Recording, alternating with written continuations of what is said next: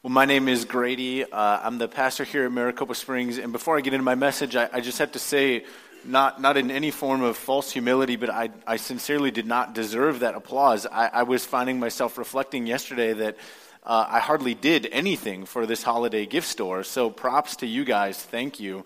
If you're a visitor with us this morning, we took on this project to give gifts to the children who attend this school. We sold them and then donated the funds back to the school, but we sold gifts worth $10 at $2 each, and it was an incredibly meaningful experience. And I was thinking this morning, just what a wonderful thing.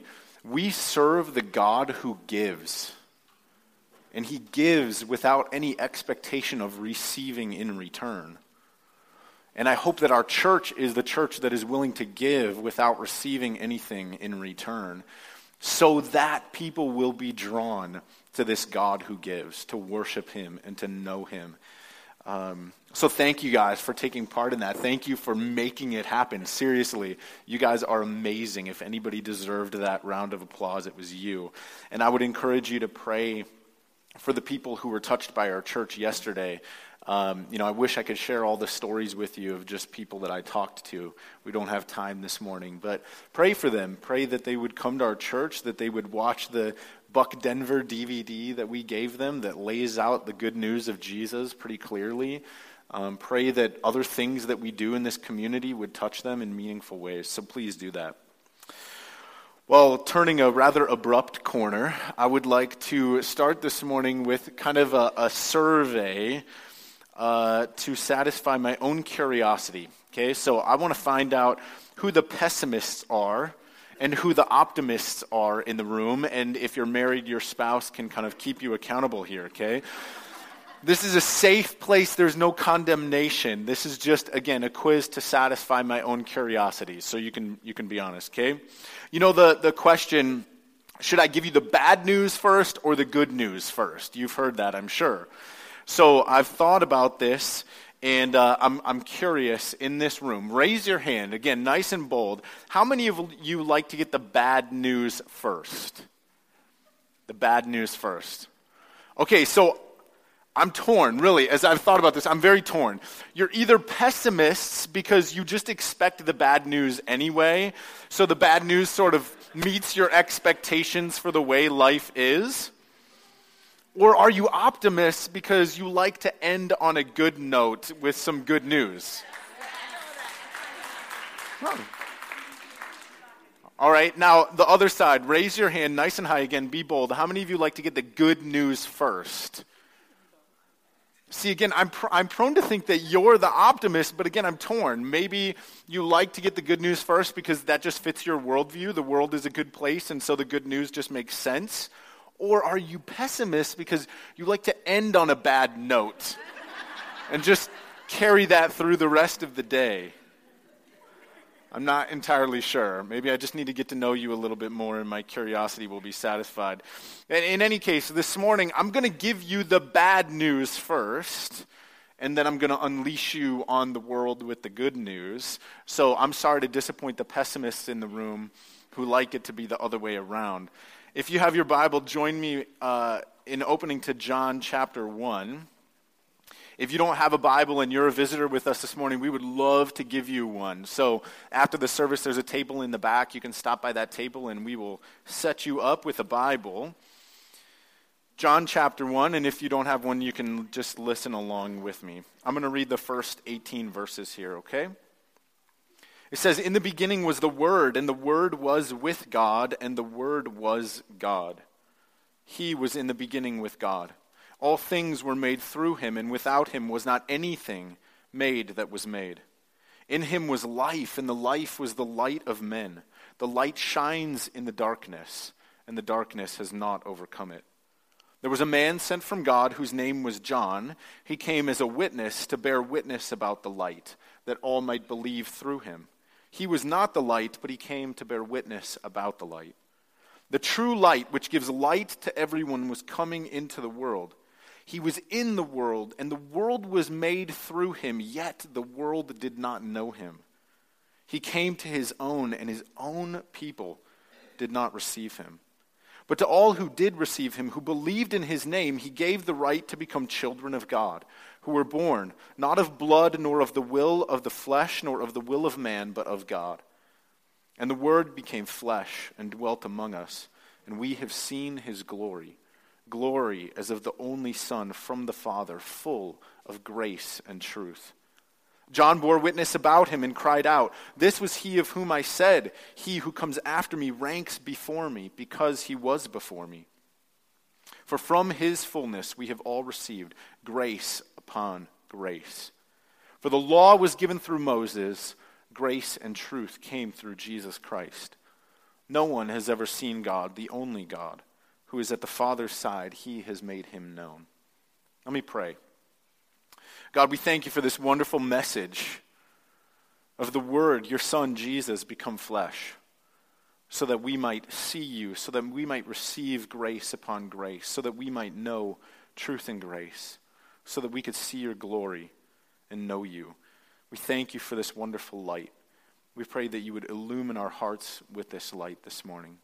Amen.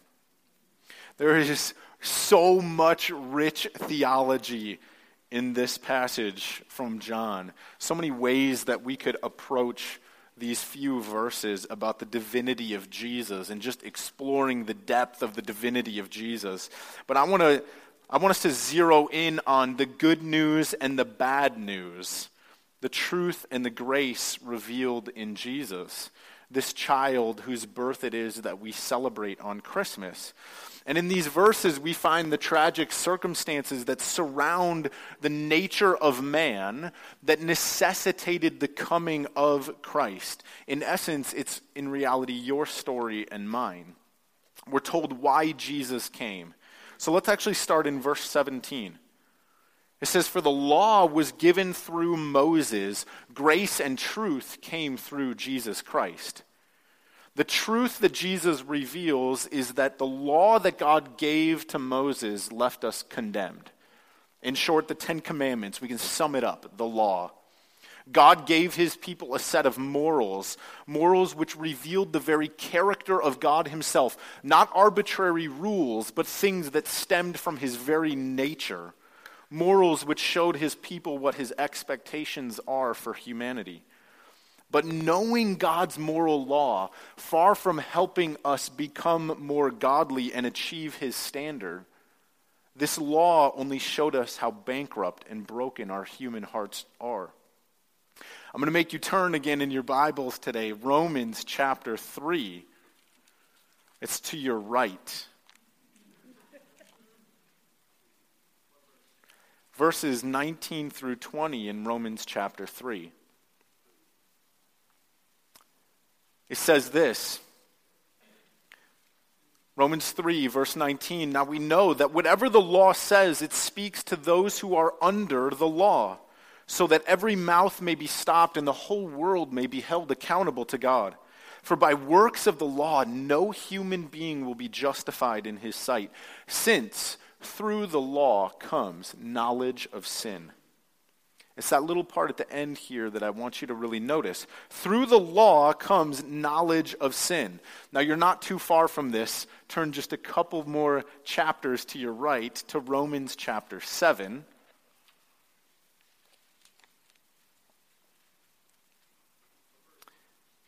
In verses 7 through 8, Romans 7, 7 through 8, it says, "What then shall we say? That the law is sin? By no means. Yet if it had not been for the law, I would not have known sin, for I would not have known what it is to covet if the law had not said, 'You shall not covet.' But sin, seizing an opportunity through the commandment, produced in me all kinds of covetousness." Okay, this sounds kind of confusing, so let me try and simplify it in terms that are a little bit more familiar, okay? This is the don't touch the red button idea. You know what I'm talking about, right? You're sitting in a fancy new car, just imagine, and maybe it's the sales guy next to you. He says, "Oh yeah, and whatever you do, don't touch the red button." And of course, as soon as he says that, you wonder, why not? Why can't I touch the red button? I want to touch the red button. I'm going to touch the red button. Don't tell me what I can't do. I'm going to touch it, right? And as soon as something is prohibited, we desire it. The depraved human heart can't help but want what is off limits. I see this all the time in my kids. It actually happened just this morning before church. And if you have kids, you've been through this, right? I've seen all kinds of prohibitions I make around my house become temptation. Here's a recent one, right? Don't touch the ornaments on the tree, please. That's a law in my house. They're precious, they're breakable. But when I leave the room and I return only moments later, what are my children doing? Playing with the ornaments. And why? Why are they doing it? Of course, to some degree it's because they're curious, but to another degree it's simply because I told them not to. And I say to the kids, don't touch the ornaments. And of course, what do? They touch the ornaments. Similarly aggravating, but maybe a little bit less so, that same kind of prohibition. Don't touch the ornaments, right? And then they look me in the eyes and they do this thing. And they get just millimeters away from the ornament to see how close can I get to breaking the law without actually breaking the law. Okay, now in a child, this kind of behavior, it's kind of cute. It's even sort of funny, sort of.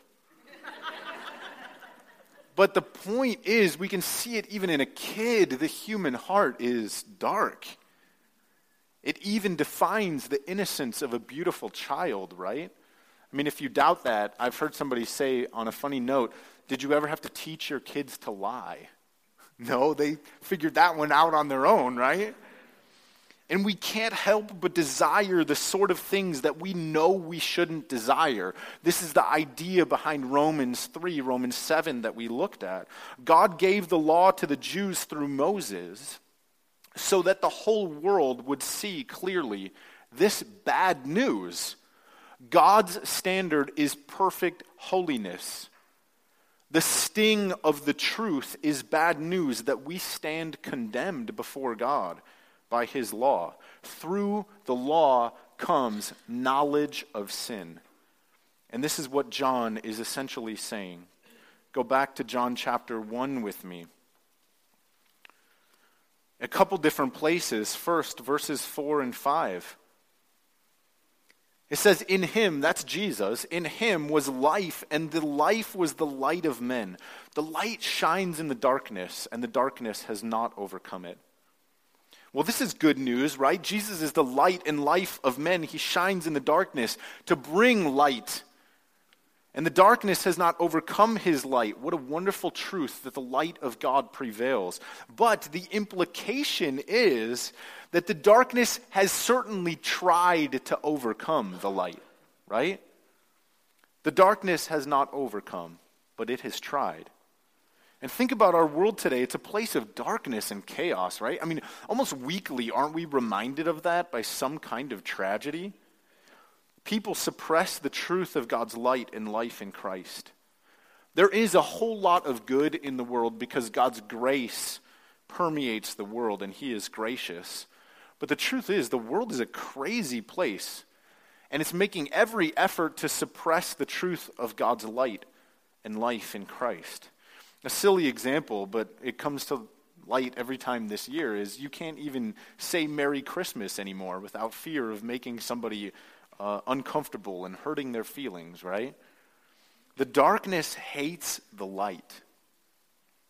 And while it's good news that the darkness has not overcome the light, the sting of the truth is that the darkness of humanity has tried to overcome the light. Now look at verses 10 and 11. It says, he, again, Jesus, was in the world, and the world was made through him, yet the world did not know him. He came to his own people, and his own people did not receive him. How can this be? How can this be? God who made us, God who sustains us, God whose creative genius gave us minds to think and reason and discovery, now denied by the very creatures whom he created. It's absurd, isn't it? I heard an analogy once that I thought was brilliant. Humans denying God as their maker is like a small child who sits on her father's lap and then slaps him in the face. Do you see the irony there? The child couldn't even reach the face of the father to slap him if she wasn't sitting on his lap.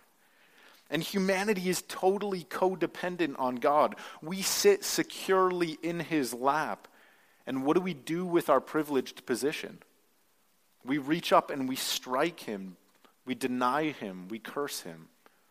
We refuse his presence, his grace, his mercy. He came to his own people and they denied him, rejected him. He was scorned by his own creation, who was so blinded by sin and by pride that they couldn't see God in the miracle of Jesus. And again, another interesting thing I heard recently that struck me along these lines. What could God do with a rebellious people like us if he comes doing nothing miraculous? If Jesus lived a totally ordinary life, he was not born to a virgin, he was not the answer to thousands of years of prophecy, he was just an ordinary man who somehow was also God, then of course we would deny that he was God, wouldn't we? There would be nothing special about him. He would be so ordinary we would never think to call him God. So, instead, God ordains that he has a miraculous birth. He lives a miraculous life. He does incredible things while he walks so that we would see the power of God at work in the world through Jesus and come to know him as God. And what do people say? Well, of course, it must be false because nobody can do miracles. So do you see the catch-22? No matter what happens, people are bound to deny him. The world was made through him, yet the world did not know him. He came to his own, and his own people did not receive him. So here's the bad news to satisfy all of you pessimists out there. The sting of truth revealed in Jesus. We are condemned because we break the law. We fail, we sin, we fall far short of God's perfect standard of holiness. And add insult to injury, God sends a Savior, light in the darkness, and we assault the light. We deny it, we defame it. Ultimately, his own creation would be responsible for the death of God. And so the Word becomes flesh, and it brings the sting of truth. Man is lost in darkness. We do not know God. We are lost in our sin. We are so blind and so lost that even when he comes to us in the miracle of the manger, we don't receive or see him. And so this child, I think, is first the sting of truth. Mankind is condemned.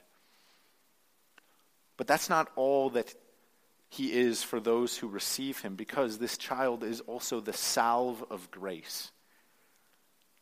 Let's not be pessimistic. Let's not err in our understanding of who Jesus is. For from the fullness of this child, John tells us, we have received grace upon grace. The sting of truth and the salve of grace, they both come through Jesus Christ. What is the salve of grace then that heals the sting of our bankrupt and condemned status before God? It is the fact that this child reveals to us the glory of the Father, who judges mankind for sin and then ordains that his own beloved Son would stand in our place for that condemnation and pay the penalty on our behalf. And so what a revelation of the glory of our God, who justly condemns sin for the evil atrocity that it is, and then gives his own Son to pay the penalty for us.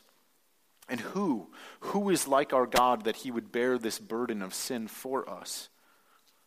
Turn with me back to Romans. Now that you know where it is, Romans 5, right in the middle of where I had you before, verses 20 through 21. It says, "Now the law came in to increase the trespass." In other words, our human hearts were bankrupt in sin and darkness before God gave his law. Even before he gave his law, we were in that place. And God's law then, the revelation of his moral standards, all it really did was show us just how sinful we are, right? The sting of truth. Now the law came in to increase the trespass, but where sin increased, grace abounded all the more. So that as sin reigned in death, grace also might reign through righteousness, leading to eternal life through Jesus Christ our Lord. Jesus, this Christ child, he is good news. He is the salve of grace to the sting of truth. And we stand condemned before God as sinners, but Jesus, the righteous one, through his sinless life, his obedient death, and his triumphant resurrection, he has covered us with the salve of grace. And John says, grace upon grace. And so what is this grace that's been revealed in Jesus? Why is it a salve? How does it help? How does it heal? Let's touch on that for just a couple minutes. 3 things. First, we see that God is able to confront our rebellion and rejection of him with an inexhaustible capacity to forgive and bless us. God is able to confront our rebellion and rejection of him with an inexhaustible capacity to forgive and bless us. God has not acted with judgment or anger in spite of our sin and lawlessness. Even though this precious child of his would one day be nailed to a tree by people who hated him, God's response is forgiveness. God forgave then and he forgives now. Since the coming of Christ, God has been patiently waiting for 2,000 years to show how slow he is to anger. He is abounding in steadfast love and faithfulness. If you've ever wondered why God has waited so long to send Jesus back to take the saints home to be with God, the reason is because he has an inexhaustible capacity to forgive and bless. And he's proving it while he waits these thousands of years for sinful men and women to come to him in repentance. And on the last day, nobody will be able to point a finger at God and accuse him of being swift to bring judgment on sinners, right? No, the nations instead will see that our God is gracious because he has waited patiently for people to come out of the darkness into the light of Christ. And we will marvel at this gift of grace that he has given in his Son. We will marvel at how patiently he waited for people to come to him. And honestly, I'm frustrated to death that he is taking so long. If he hired me to do some consulting work, I would tell him he is long past due. He should have been here a long time ago. But he waits and he forgives through thousands of years of human sin and pride so that the world might see that he has an inexhaustible capacity to love and bless and forgive. And he measures out this limitless forgiveness, blessing, and love, not just commonly to the whole world, although he does that, but specifically to you and me each and every day. He is giving that. And he did it in the manger when he gave his Son. He did it on the cross when he died. And he does it today as he sustains us with his Holy Spirit. Grace means that God gives and forgives, and he blesses those who trust him. Second, the salve of grace in Jesus shows us that through God's initiating action, our alienation from him has been turned into unmerited acceptance. I have to say that again. The salve of grace in Jesus shows us that through God's initiating action, our alienation from him has been turned into unmerited acceptance. God initiates the action. God has done this thing. Christmas is a reminder, not that we went to God, but that God came to us, the one who was in the beginning. He became flesh, Emmanuel, God with us. And although it's true that we are condemned before God because of our sin, the message that Jesus brought was not condemnation. It was acceptance. Undeserved, unmerited, unwarranted acceptance. I don't deserve this. You don't deserve this, but God has given it still.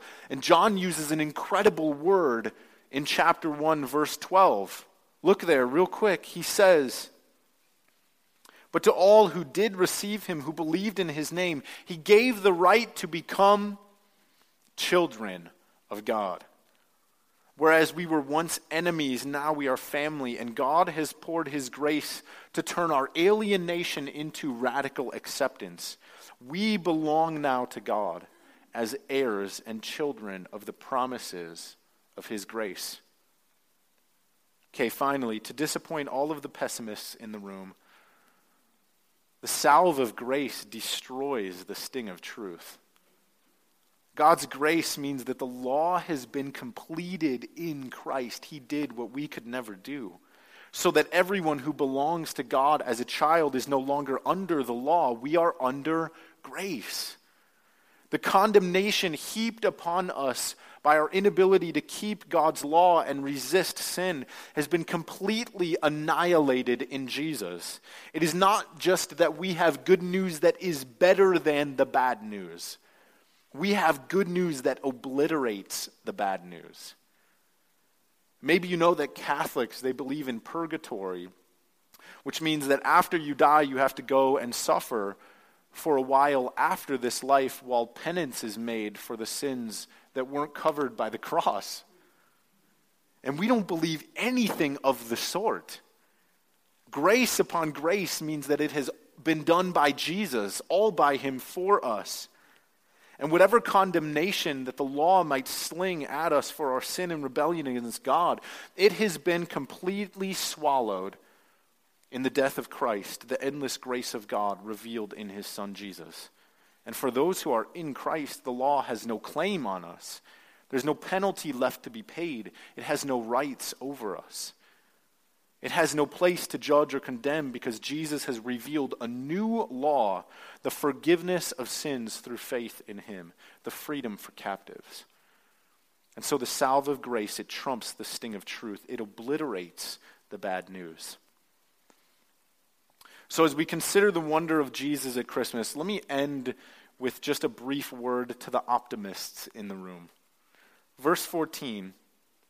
It says, "And the Word became flesh and dwelt among us, and we have seen his glory, glory as of the only Son from the Father, full of grace and truth." And the word that is used here that says dwelt, the Word became flesh and dwelt among us, it literally means tabernacled.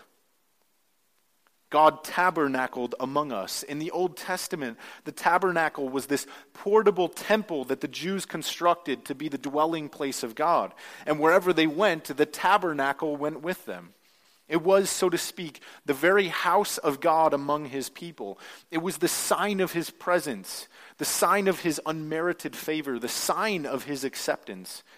The tabernacle was God dwelling among the Israelites. And to capture this wonderful idea of God living so intimately close to his people, John uses this very word. He says, "The Word became flesh and tabernacled among us, and we have seen his glory, glory as of the only Son from the Father, full of grace and truth." So we see the whole Old Testament idea of the presence of God dwelling among his people come rushing into the manger. And that's some serious optimism, isn't it? A serious salve of grace. God wanted us to know his unmerited acceptance, his forgiveness for sins, his blessing for all time, his peace and goodwill, the good news of our unmerited, favored position as his children. And so he dwelt among us. He tabernacled. He came to show us all of these things in his own Son. And from the fullness of this child, we have received grace upon grace.